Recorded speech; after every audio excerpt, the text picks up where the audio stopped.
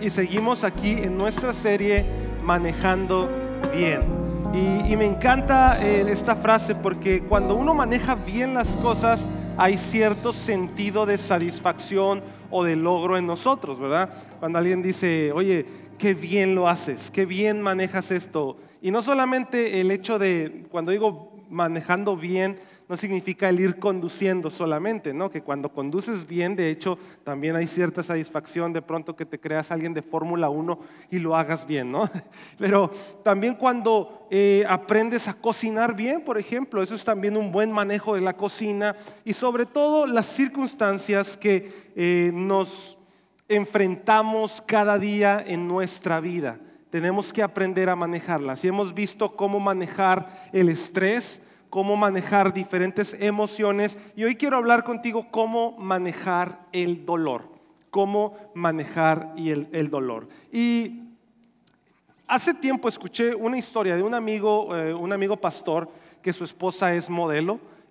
Tú vas a decir que tiene que ver un pastor con una modelo. Bueno, pues así son ellos, ¿verdad? De hecho, él fue un quarterback de una universidad muy grande aquí en Estados Unidos y su esposa se ha dedicado durante muchos años al modelaje, que de hecho ella ganó un certamen de belleza nacional aquí en Estados Unidos.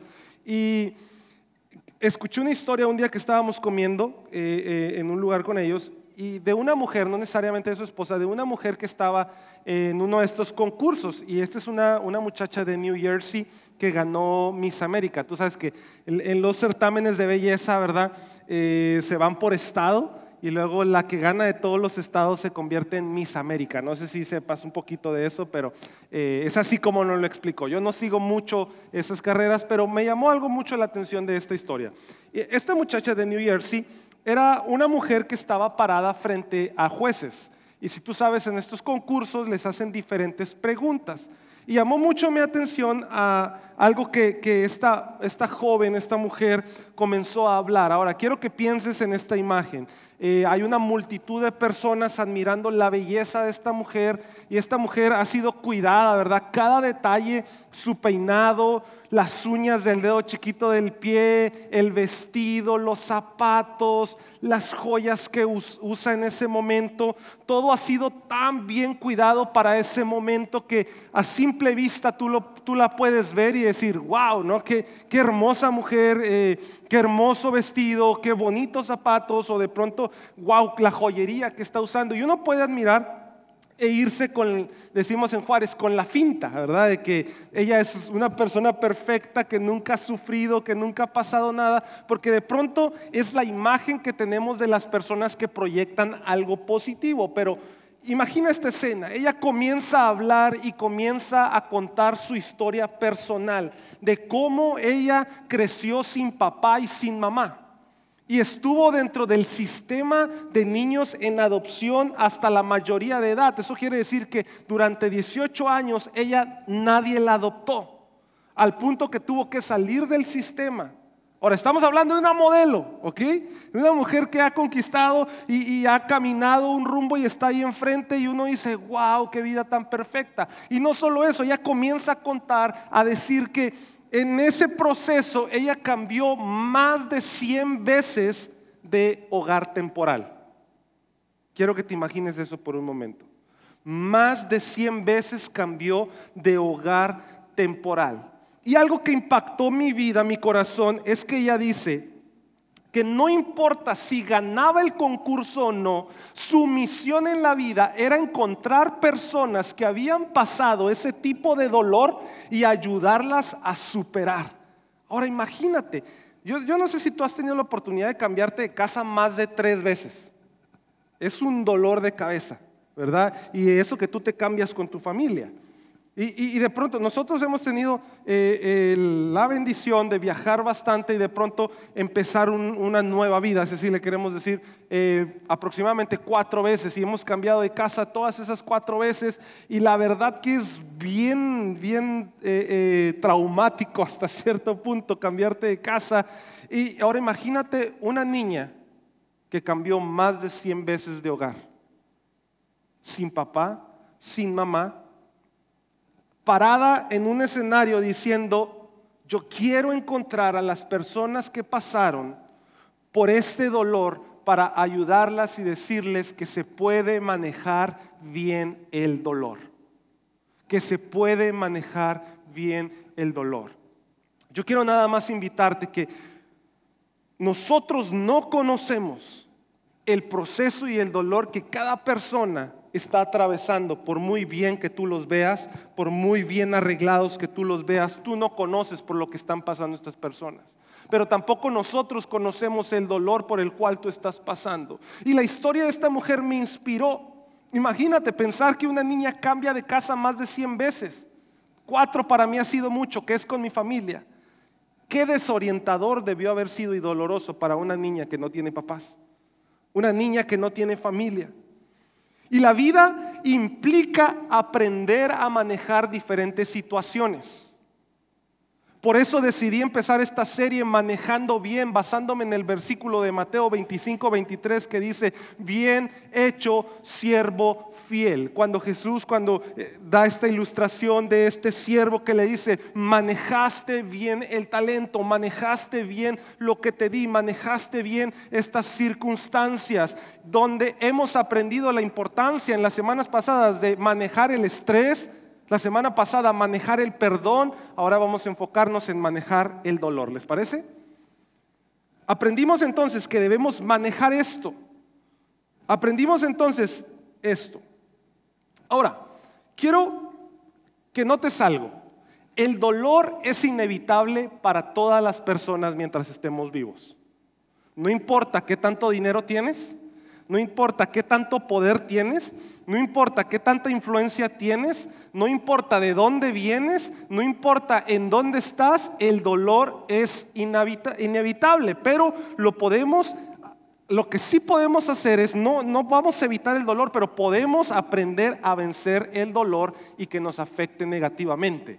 Ahora, cuando hablo acerca del dolor, no hablo solamente acerca de un dolor físico. Pueden ser circunstancias negativas que generan cierto dolor en tu vida, en tus emociones, y eso está generando ciertas acciones negativas, incluso pecaminosas, cuando no aprendemos a manejar las circunstancias estresantes de la vida que nos generan dolor. Y quiero hablarte por lo menos 3 cosas: cómo vencer el dolor, cómo orar en medio del dolor y cómo permitir que Dios trabaje en nuestro dolor. ¿Les parece? Que veamos esas 3 cosas: cómo vencer el dolor, cómo orar en medio del dolor y cómo permitir que Dios trabaje en medio de nuestro dolor. Como cristianos no podemos esperar una vida sin dolor. ¿Me escuchó? Como cristiano no podemos esperar una vida sin dolor, o incluso no podemos esperar una vida con menos dolor tampoco, porque la vida en sí trae dolor. Ahora tú vas a decir: pero ¿por qué, pastor? Sabes, Dios ni siquiera evitó que su Hijo Jesucristo no sintiera dolor. De hecho, Él mismo nos advierte. Por ejemplo, si vamos a Juan 16:33 dice: les he dicho todo lo anterior para que en mí tengan paz. ¿Por qué? Esta frase me encanta. Aquí en el mundo tendrán muchas pruebas y ¿qué? Y tristezas. ¿Qué van a tener en el mundo? Pruebas y tristezas. O sea que en este mundo va a haber dolor, pero anímense porque yo he vencido el mundo. O sea, yo ya vencí la tristeza, yo ya vencí las pruebas, yo ya vencí el dolor, alégrense en mí. Es como si Jesús nos dijera: pueden vencerlo, pero no piensen que no lo van a tener. ¿Tiene sentido esto para alguien? Pueden vencerlo, puedes superarlo, pero eso no significa que no lo vas a tener. Y muchas personas, y yo sería un mentiroso diciéndote: no, si te vuelves cristiano, si diezmas más, si ofrendas más, vas a tener menos problemas. No, de hecho es todo lo contrario. Vas a tener problemas, pero no te preocupes, vas a vencerlo porque Jesús lo hizo. Cuando Jesús dice: sean santos porque yo soy santo, es sean como yo porque yo he vencido esto. ¿Sí tiene sentido esto? Ahora quiero que vayas a Lucas 9:23. Lucas 9:23. Hablando acerca un poquito del dolor. Y este es nuestro versículo base. Entonces dijo a la multitud: si alguno de ustedes quiere ser mi seguidor, tiene que abandonar su propia manera de vivir. ¿Tomar qué? Su cruz cada día y seguirme. Otra vez, entonces le dijo Jesús a la multitud, si alguno quiere venir, ser mi seguidor, tiene que abandonar su propia manera de vivir y tomar su cruz cada día y seguirme. ¿Es tomar la cruz cada cuánto? ¿Cada 15 días? ¿Cada mes? Cada día. Y quiero que tengas esto en mente. Ahora te voy a dar contexto de lo que está sucediendo acá. Porque hoy en día cuando tú, no traigo cruz hoy, pero cuando tú ves una cruz, hoy en día para nosotros significa esperanza, ¿ok? Hoy en día para nosotros la cruz significa Jesús murió en esa cruz para traer vida, Jesús murió en esa cruz para resucitar y darnos esperanza, y es un símbolo de esperanza. Pero cuando Jesús dijo esto a la multitud, Jesús todavía no había ido a la cruz. Entonces es muy importante que entiendas qué está diciendo Jesús. Jesús está enseñando que la cruz es un punto de dolor en ese momento sin esperanza. Acuérdate, Jesús no había ido a la cruz. Y en el contexto de la cruz era que los romanos la utilizaban para infligir dolor. Era para que los romanos lo utilizaban para humillar, para traer sufrimiento. Era una exhibición pública para castigar a criminales o revolucionarios. La cruz era utilizada y puesta en un lugar donde todo el mundo viera al criminal colgado. ¿Por qué? Porque lo que el gobierno romano quería decirle al pueblo es, mira, si tú te crees revolucionario, eso es lo que te va a pasar. Entonces, era algo de exposición humillante. ¿Sí tiene sentido? Entonces, lo que Jesús les está diciendo a sus discípulos es que ellos también deben de tomar esa cruz, pero voluntariamente. Eso está bien interesante.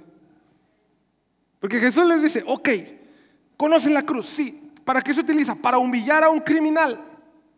Ok, quiero que tomen eso, pero voluntariamente todos los días. En otras palabras necesitan aprender a aceptar el dolor que la vida trae consigo. Lo voy a decir otra vez. Necesitamos aprender a aceptar las circunstancias negativas que la vida trae en sí misma. El problema es que muchas veces no queremos, porque hemos sentido la paz de Dios, hemos sentido el amor de Dios, hemos sentido el alivio de parte de Dios cuando venimos a la iglesia. Después no queremos aceptar lo que la vida, las dificultades que la vida trae consigo. Ahora, hay por lo menos dos tipos de cruz, y este es mi primer punto. ¿Cuál es la cruz que estoy tomando? ¿Cuál es la cruz que estoy tomando? Voy por lo menos a decirte dos tipos de cruz. Algunos de nosotros tenemos que cargar con la consecuencia de nuestras acciones del pasado.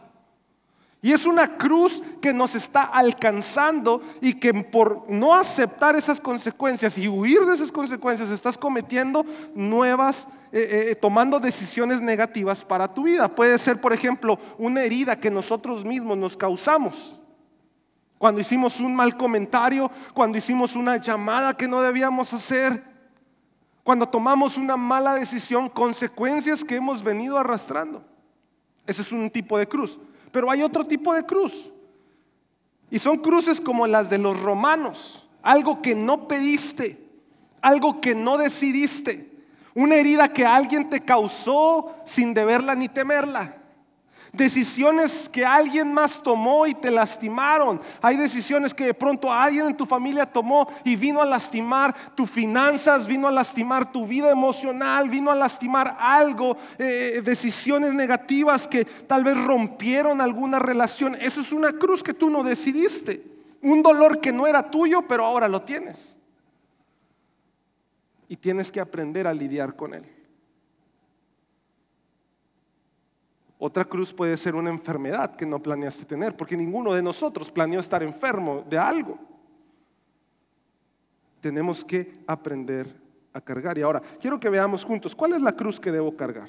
Vamos a estudiar en el libro de 2 de Corintios, si puedes ir conmigo, donde el apóstol Pablo dirige su mensaje a un grupo de personas. Ahora, te voy a dar un poquito el contexto de a quién le escribe Pablo. Pablo le escribe a la iglesia en Corinto y ya le había escrito una primer carta donde él había corregido ciertas acciones. ¿Por qué? Porque la gente en Corinto era gente muy exitosa. era gente que en sus negocios les iba bien. Cuando tú los mirabas era como la modelo que te acabo de platicar. Todo cuidado, exitosos, una gran plataforma, pero, hay un pero, eran exitosos en esta área, pero espiritualmente eran muy inmaduros. Y tal vez tú conoces gente de pronto así, ¿no? Que son muy buenos en esto y muy malos en otra cosa. De pronto tú y yo podemos ser así, somos muy buenos acá y muy malos acá. Y no queremos que nadie vea eso. Pablo empieza a hablar ahí con este tipo de gente, ¿verdad? Y le dice, el objetivo que quiero, Pablo les dice, es ayudarles en su carácter en medio de las dificultades y en medio de donde no son buenos. Ahora, Jesús nos dice, tomen su cruz diariamente. Pablo lo utiliza otra frase y él dice, un aguijón en la carne. Un dolor, una circunstancia, algo que me lastima. No quiero perderte acá. Jesús dice, una cruz que vas a cargar todos los días. Pablo dice, un aguijón en la carne. Y vamos a 2 de Corintios, versículo 12. Cuando Pablo explica esto en 2 de Corintios, verso 12, capítulo 12, versículo 8, él primero está diciendo, oye, yo soy un apóstol que Dios ha usado durante mucho tiempo. Yo soy una persona que pues si tú puedes ver a Pablo, uno puede decir, bueno, este cuate casi vuela, ¿verdad? Escribió más de la mitad del Nuevo Testamento, plantó un montón de iglesias, plantó y mentoreó un montón de pastores y uno diría, todo le está saliendo bien al Pablo. Pero mira lo que está acá. En el versículo 8 del capítulo 12 dice, en 3 ocasiones distintas le supliqué al Señor que me la quitara. Ahora, me encanta esta palabra porque dice, le rogué, le supliqué a Dios. ¿Tú has rogado alguna vez por algo? ¿Sí o no? O sea, rogar es un poco humillante, ¿eh? Es como que rogar por un trabajo, rogar por algo, es un poquito así como que incómodo, humillante. Y Pablo utiliza esta palabra y dice, en 3 ocasiones he estado rogándole a Dios que me quite este dolor. Él está hablando de un aguijón en la carne. Dice, cada vez Él me dijo, mi gracia es todo lo que necesitas y mi poder actúa en la debilidad. Así que ahora me alegra, dice Pablo, jactarme en mis debilidades. Él tomó esto para que el poder de Cristo pueda actuar a través de mí. Es por esto, otra vez lo vuelve a decir, que me deleito en mis debilidades, en los insultos, en las privaciones, en las persecuciones, en las dificultades que sufro por Cristo, pues cuando soy débil, entonces soy fuerte. Cuando soy débil, entonces soy fuerte. ¿Cuántos han descubierto? Yo estoy hablando casi con puro adulto acá y usted no me va a dejar mentir. ¿Cuántos han descubierto que hay cosas que no se aprenden en los libros? ¿Verdad? Hay cosas que no se aprenden a través de un consejo. Hay cosas que no se aprenden en una conversación. Tú las tienes que experimentar a través de la vida para que puedas crecer, para que puedas estar ahí. Y Pablo tiene que experimentar la debilidad, no solamente la gloria, para poder crecer. Pablo tiene que enfrentar la debilidad para decir, soy fuerte. Me encanta esto porque 3 veces le ruega a Dios y Dios le dice, no te voy a quitar ese dolor. ¿Pero por qué? 3 veces hasta esa carta, ¿eh? ¿Quién sabe cuántas veces más Pablo está? Señor, ayúdame con este dolor. Señor, ayúdame con este aguijón. Señor, ayúdame que ya no aguanto más. Ahora, Dios le dice, no, porque mientras más débil eres tú, más te das cuenta que lo que has logrado no es por ti, sino es por mí. El problema es que muchas veces nosotros pensamos que las cosas que hemos llegado hasta el día de hoy es por nosotros. No, es que pues sí, fui a la iglesia, pero estoy trabajándole más duro. No es por ti. Es Dios en ti. Y ahí no estás agarrando tu cruz, no estás agarrando el dolor que vienes trayendo desde hace muchos años. Ahora te explico. Dios no es el responsable de impartir dolor en nuestras vidas. Esto es muy importante que lo sepas. Dios no te imparte dolor. La vida en sí misma puede ser dolorosa, pero Dios puede utilizar nuestras situaciones negativas para levantarte y transformarte en algo. Dios puede utilizar aún tus circunstancias del pasado para convertirte en algo.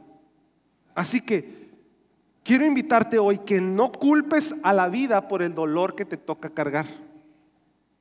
No culpes a Dios por el dolor que te toca cargar. Aprende a manejar el dolor de una manera diferente para poder crecer. Aprende a manejar tus deficiencias de pronto emocionales para crecer. Aprende a manejar tus deficiencias. Es bien interesante este tema porque aún en mi vida misma he tenido que aprender a manejar mi mal carácter para poder crecer y ponerlo en otros círculos y que ahí sirva. Mis habilidades que de pronto, o mis shortcomings, mis limitaciones que de pronto han afectado mi vida de manera negativa, esas limitaciones han podido ser de bendición para alguien más aquí en la iglesia. Y te voy a explicar cómo. Como líder yo tengo muchas limitaciones. Y a veces me preguntan cómo le están haciendo para levantar la iglesia y plantar más iglesias y levantar el campus, porque lo que tú ves de aquí para acá no es lo mismo que la gente de afuera está viendo. La gente de afuera está viendo una iglesia fuerte, una iglesia empoderada, una iglesia con el mover de Dios. Y si tú no te lo crees, si tú te sientes débil, yo quiero que aprendas a agarrar esa cruz de pronto y decir, yo voy a agarrar esta cruz porque Dios va a convertir esto en algo, en nosotros como iglesia. No veas la limitación, somos poquitos, somos chiquitos, no tenemos recursos, no estamos impactando al mundo. El mundo te está viendo como iglesia de una manera distinta. Y me preguntan, ¿cómo le has hecho? Yo no lo he hecho, lo han hecho ustedes. El 90% del trabajo, 98% del trabajo se hace a través de mis limitaciones. ¿Por qué? Porque hay cosas en las que yo como líder no puedo, soy muy limitado. ¿Y qué hago? Traigo a alguien al equipo. Ojo acá. Mis limitaciones han empoderado a otras personas y me han hecho fuerte. Entonces mi debilidad me ha fortalecido porque he generado un equipo de trabajo en el cual puedo apoyarme en lo que no soy bueno y eso hace que juntos seamos más fuertes. ¿Sí tiene sentido esto para alguien?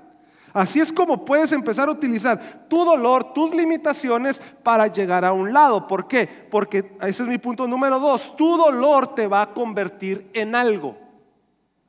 Tu dolor te va a convertir en algo. El problema es que muchos de nosotros permitimos que el dolor nos pase por encima, que las limitaciones nos pasen por encima y nos arrastren hacia cualquier lugar. Pero hoy toma la decisión de no permitir que el dolor te detenga y cree en tu capacidad de transformarlo en algo positivo. Me encanta esta frase. El dolor revela lo que está oculto. El dolor revela lo que está oculto. Ahora, a veces puede revelar cosas buenas de nosotros mismos y a veces puede revelar cosas negativas de nosotros mismos. Cosas que tú mismo desconocías de ti. Entonces, eso es importante, entender y aceptar que el dolor es un agente de transformación que puede o fortalecerte o destruirte. Pero el dolor revela y transforma. Ahora te lo explico. A veces en ocasiones cuando estás enfrentando situaciones difíciles, de pronto no te has dado cuenta que enfrentas algo bien negativo, algo bien doloroso y dices, oye, no sabía que podía hablar de esa manera a alguien, tan positivo.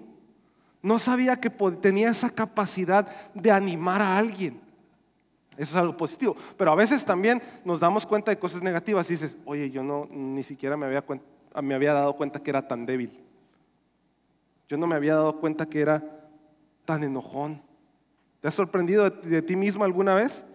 Enfrentas algo negativo y te vuelves un enojón mal hablado y dices, oye, esas malas palabras ni me sabía que me las sabía. Esas combinaciones, ¿no? De que pronto. algo negativo. O sea, son cosas, ¿por qué? Porque el dolor es un agente de transformación. Es un agente de transformación. Yo no sabía que podía ser tan amargado. Yo no sabía que podía ser tan valiente, tan paciente. Yo no sabía que podía ser tan cobarde. El dolor es un agente de transformación que si no lo manejas, se convierte y te convierte en algo positivo o te puede destruir. ¿Y por qué huimos del dolor? ¿Sabes? Porque muchas personas suelen negar el dolor porque no lo queremos enfrentar. No queremos enfrentar la vida con las dificultades que la misma vida trae. Y esto es porque el dolor puede recibirse de manera positiva o de manera negativa. Puede ser algo que fortalece o que al mismo tiempo nos avergüenza. Entonces, a veces duele más negarnos a enfrentar el dolor que enfrentar el dolor. Te voy a explicar esto. Entonces, si estás anotando, quiero que notes esto. El dolor es un agente de transformación. Puede desarrollarte o destrozarte. El dolor es un agente de transformación, puede desarrollarte o destrozarte. Entonces es importante ser proactivo en el cambio y no permitir que la mente nos diga que el miedo o el dolor va a acabarnos. En lugar de esto vamos a entregarle a Dios ese dolor y permitir que Dios lo convierta en un agente de desarrollo. Entonces, ¿pero por qué negamos el dolor? ¿Por qué es tan difícil? A menudo lo negamos porque no queremos admitir nuestra debilidad. Porque no queremos que nadie nos perciba como alguien débiles. Y aprender a manejar bien el dolor, por favor, escucha esto y este punto es muy importante. Aprender a manejar bien las circunstancias negativas de la vida es un acto de humildad y reconocimiento de nuestra necesidad de ayuda divina. ¿Por qué mucha gente sigue viviendo en el mismo? Porque no quiere ser humilde en reconocer que no podemos manejar las cosas a veces bien. ¿Por qué muchos matrimonios se quebrantan? Porque no quieren ir a terapia, a alguien que los ayude. Porque no, es que nosotros podemos. Yo puedo. ¿Por qué mucha gente sigue en depresión? No, ¿cómo voy a ir a un psiquiatra? Eso es para locos. Los mexicanos no vamos al loquero. Vaya al loquero, le va a ayudar, más que su orgullo. Vaya al psicólogo, vaya al psiquiatra. ¿Cuánta gente usted conoce como hispanos aquí en Estados Unidos que no van al doctor? Y luego hay unas consecuencias que le dicen, es que si hubiera venido antes no era nada, pero ahora hay que cortarle la pierna. Así de extremo. ¿Por qué? Porque enfrentar situaciones negativas es admitir que necesitamos ayuda, ayuda divina. Es un reconocimiento de nuestra necesidad. Entonces, las personas que niegan su dolor es porque desean mantener esta careta de fortaleza. Y la única manera de entregarle el dolor a Dios es reconocer que no puedes, no podrás, y hay que convivir con algunos dolores en la vida. Hay dolores con los cuales vas a tener que convivir. Es confiar que aún en nuestra debilidad, Dios es nuestra fortaleza. Pablo le dice, quítame este dolor, Señor, y Dios le dice, no, convive con él. Pero yo soy el apóstol Pablo, convive con él. Pero ya plantamos 1000 iglesias, convive con el dolor. Pero no ves que donde yo voy me reciben como el apóstol Pablo, convive con tu dolor. Te pregunto, ¿cuántas iglesias has plantado tú para que no quieras convivir con algún dolor en tu vida? Yo por lo menos he estado aprendiendo a convivir con mis dolores, con mis circunstancias negativas y vencerlas. Y decir, Señor, yo necesito tu ayuda. Entonces, no es necesario negar el dolor o fingir que no lo sentimos. Esto me gusta. He visto muchos chicos, muchos jóvenes confundidos con el amor, porque no saben si están enamorados o no. ¿Si has visto todos esos muchachos? Es que no sé si lo amo, pastor, o qué, es que está bien guapo, me hace ojitos, ¿no? Pero no sé si sea el correcto. Fíjate, algo interesante es eso. He visto muchos muchachos o muchachas confundidos con el amor, pero nunca en mi vida he visto a alguien confundido con el dolor. Jamás. He visto a alguien que me diga, pastor, es que no sé si me duele o no. No sé si es malo o no. No, si te duele, te duele. Si te lastimaron, te lastimaron. Entonces el problema es que seguimos rehusándonos a lidiar con el dolor y puede ser más doloroso no manejarlo que aceptarlo y aprender a lidiar con el dolor, con las situaciones negativas. Entonces, cuando aprendes y se lo dices a Dios, Él dice, Señor, no puedo.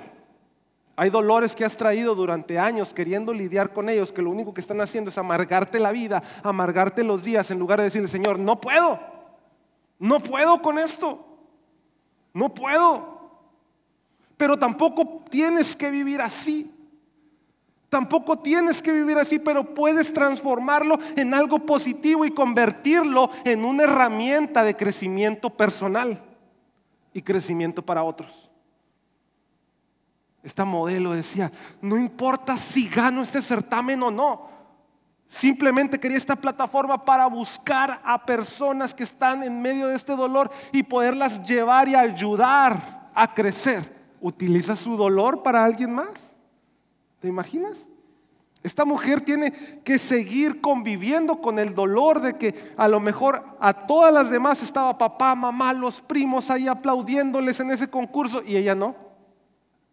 Conviviendo con su dolor, buscando a quien ayudar. ¿Tiene sentido esto para alguien? Y lo aceptó.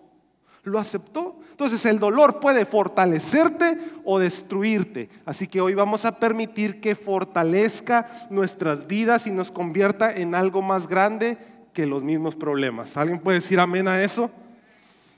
Y por último, el dolor que no se transforma se transfiere a otras personas.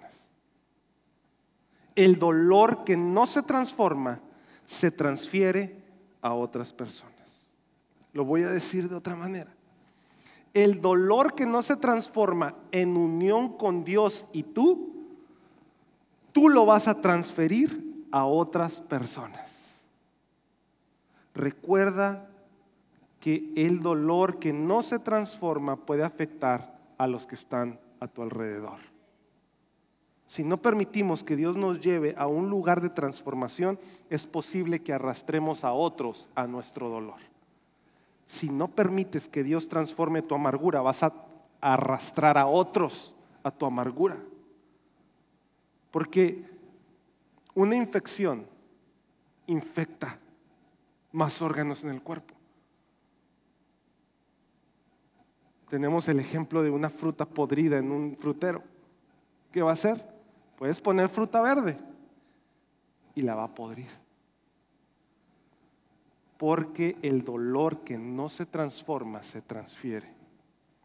Segunda de Corintios 7, capítulo 7, versículo 8 dice: no lamento haberles enviado esta carta tan severa, aunque al principio sí me lamenté porque les causó dolor durante un tiempo, ahora me alegro de haberles enviado esa carta, no porque los haya lastimado, sino porque el dolor hizo que se arrepintieran y cambiaran su conducta. Fue la clase de tristeza que Dios quiere que su pueblo tenga, de modo que no les hicimos daño de ninguna manera. Versículo 10. Pues la clase de tristeza que Dios desea que suframos, ¿qué hace? Nos aleja del pecado y trae como resultado salvación. Espérate, ¿cómo que Dios quiere que pasemos por dolor? ¿Cómo? Sí, porque cuando tu dolor se transforma y te aleja del pecado y trae como resultado salvación. Entonces dicen, no hay que lamentarse por esa clase de tristeza. Pero la tristeza del mundo, la que no se transforma, la cual le falta arrepentimiento, no hay transformación, resulta en ¿qué? En muerte espiritual. En muerte espiritual. Pablo les está diciendo, lo que hice sé que les generó dolor, porque Pablo envió una carta regañándolos. ¿Cuántas veces tú has tenido conversaciones con personas que no nos gusta la conversación que tuvimos, pero decimos, es que me dijo la verdad? Muchos de ustedes se han enojado conmigo como pastor porque les he dicho la verdad de algo. Y a algunos les he dicho, ahorita no lo entiendes. Esa era la frase que más me cae mal de algunos de mis mentores, que me digan, ahorita no lo entiendes, pero cuando veas el panorama completo vas a decir, el pastor tenía razón. Y qué coraje decir eso, y tenía razón el pastor. ¿Por qué? Porque hay conversaciones que generan dolor, no porque nos ofenden, sino porque son la verdad. Hay mucha diferencia en ofendernos como víctimas, en ofendernos con la verdad. Porque la verdad duele. De hecho, Jesús dice, la verdad los hará libres, pero yo le agregué ahí, ¿verdad? La verdad los hará libres, pero primero nos va a incomodar. Primero, es lo que Pablo está diciendo, les mandé eso, les dolió, pero generó un arrepentimiento para que se alejaran del pecado. ¿Cuántos los que tienen hijos, cuántas veces han hablado o tal vez con sus hermanos más jóvenes y les han dicho la verdad? ¿Y qué hacen? Se enojan. Mire, yo a Nati, pobrecilla, siempre la pongo ejemplo, pero a veces tengo que hablarle con la verdad, decirle, si no recoges tu cuarto, se van a meter las cucarachas de afuera, porque dejas comida, dejas migajas, y si no se van a meter los ratones y en la noche te van a comer, ¿verdad? Ya bien drástico, y se enoja, le digo, no tienes que hacer, obviamente no hay cucarachas ni ratones, ¿verdad? Pero puede generar otra cosa, ¿me entiende? Y uno habla de pronto, pero hay conversaciones más duras todavía, y que los muchachillos se enojan, y dice, es por, hasta le decimos, es por tu bien. Eso es lo que Pablo le está diciendo. Era por su bien. Era por su bien. Pablo les interviene y les dice, los confronté para despertarlos. A veces hay cosas que no queremos escuchar. Hay cosas que no queremos escuchar, pero tienes que darte cuenta que a veces las personas que más te aman son las que nos generan incomodidad con lo que nos dicen. De hecho, Proverbios 27:6 me gusta, porque dice, las heridas de un amigo sincero son mejores que muchos besos de un enemigo. Qué feo proverbio, ¿eh? Dice, Proverbios 27:6, las heridas de un amigo sincero son mejores que muchos besos de un enemigo. Cuando yo leí ese versículo dije, qué feíto. Porque a mí sí me gustan los besitos. A mí sí me gusta que andar con personas que me dicen lo que yo quiero escuchar.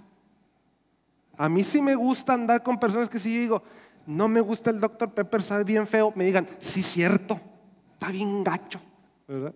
Besitos con sus palabras. Que si yo digo, a mí no me gusta este político, no, sí, cierto, a mí tampoco. Si yo digo, no me gusta lo que predicó el pastor la semana pasada, tiene razón, a mí tampoco. No me gusta cómo anda la iglesia, es este centro cristianito, está mejor a mí también me gusta más la otra, vámonos para allá.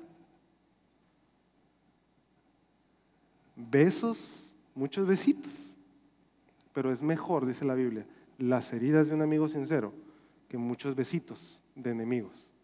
Porque esos besos, esos comentarios, esos ecos de tu opinión muchas veces vienen cargados de veneno y no te das cuenta. No te das cuenta. Es importante rodearnos de personas que nos ayuden a transformar nuestro dolor en crecimiento. El dolor que no se transforma se transfiere a otras personas. Ahora me alegro, dice Pablo. No porque los haya lastimado, sino porque ese dolor hizo que se arrepintieran y cambiaran de conducta. Esto nos habla de cómo el dolor puede ser usado por Dios para producir arrepentimiento y un cambio en ti. Y el dolor que Dios permite que suframos no es para dañarnos. No es para dañarnos. Segunda de Corintios, capítulo 4, versículo 17. Al capítulo 4 dice, pues nuestras dificultades actuales son pequeñas y no durarán mucho tiempo. Ese es bien importante este versículo. Dice, nuestras dificultades actuales, nuestro dolor es pequeño y no durarán mucho tiempo. Sin embargo, nos produce una gloria que durará para siempre y que es de mucho más peso que las dificultades. Así que no miramos las dificultades que ahora estamos pasando, sino que fijamos nuestra vista en cosas que no pueden verse. Pues las cosas que ahora podemos ver pronto se habrán ido, pero las cosas que no podemos ver permanecen para siempre. Si has estado en medio de mucho dolor, tal vez estás diciendo, pastor, pero es que tú no has pasado lo que yo he pasado para decir que mi dolor va a ser poco. Tienes razón, el dolor de cada uno es muy diferente y lo último que quiero es que tú sientas que yo como tu pastor minimice tu dolor. Pero lo que Pablo nos está diciendo es, si aprendes a transformar ese dolor, te vas a dar cuenta que pesa más las bendiciones de Dios que lo que estás pasando. Pablo dice, ponlo en una balanza. Y cuando te des cuenta vas a decir, dura más la bendición que el dolor que estuve pasando durante muchos años. Dura más esto, dura más esto. Hay una ilustración que me encanta de las uvas. Si tú arrancas una uva y la dejamos aquí en la mesa, puede estar ahí por, ¿qué te gusta? Antes de que se eche a perder. ¿Una semana? Una uva, la dejas ahí.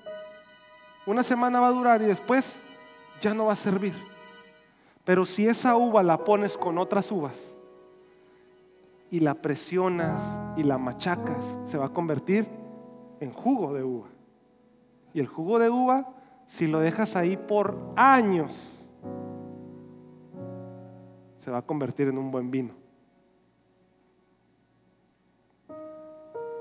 Pero es necesario el dolor para esa uva.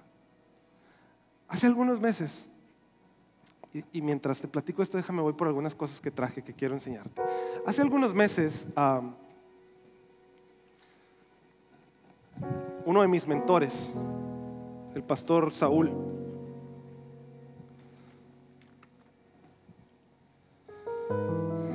yo estaba pasando por una situación bien difícil. Y Pastor Saúl es uno de mis pastores cercanos con los que yo hablo cuando estoy pasando en medio de circunstancias difíciles. Y no solamente eso, ¿verdad? A veces estoy comiendo carne asada y le mando una foto y le digo, aquí acordándome de ti. No le hablo nomás para cuando necesito algo, simplemente a veces jugamos. Pero es uno de mis mentores muy cercano. Yo estaba pasando por un momento de inquietud, ansiedad, una toma de decisiones que tenía que hacer, que podían definir el futuro, mi futuro como padre, como familia. Y estaba en un terreno muy, muy inestable en mi vida, tanto emocional como ministerial. Y le hablo y le digo, pastor, estoy pasando por este momento de dolor. Y yo esperaba besitos, ¿verdad? Que a veces cuando tú llegas con tu pastor, por eso yo te entiendo cuando te enojas conmigo, porque a veces esperas besitos. Y él me dice, Josué, ¿conoces las hojas de té? Y yo le digo, sí. Quiero que vengas, Mario, ¿me ayudas? Vas a ser hoy mi modelo, ¿ok? Me dice, ¿conoces las hojas de té? Le digo, sí. Me dice, ¿ves que vienen en una bolsita? Le digo, sí. Me dice, ¿qué pasa si tú, con tu mano, tomas esas hojas y te las comes? ¿Te avientas a probarlas así? Sí, pruébalas, a ver qué. ¿Saben ricas o amargas o cómo saben? Saben amargas, saben mal, ¿verdad? Entonces me dice, esas hojas cuando tú las tomas están secas. Tú las tomas y si las muerdes así, pues pobre Mario ya está haciendo caras, ¿verdad? Saben amargas, no saben bien. Me dice, pero cuando las pones en una taza con agua hirviendo,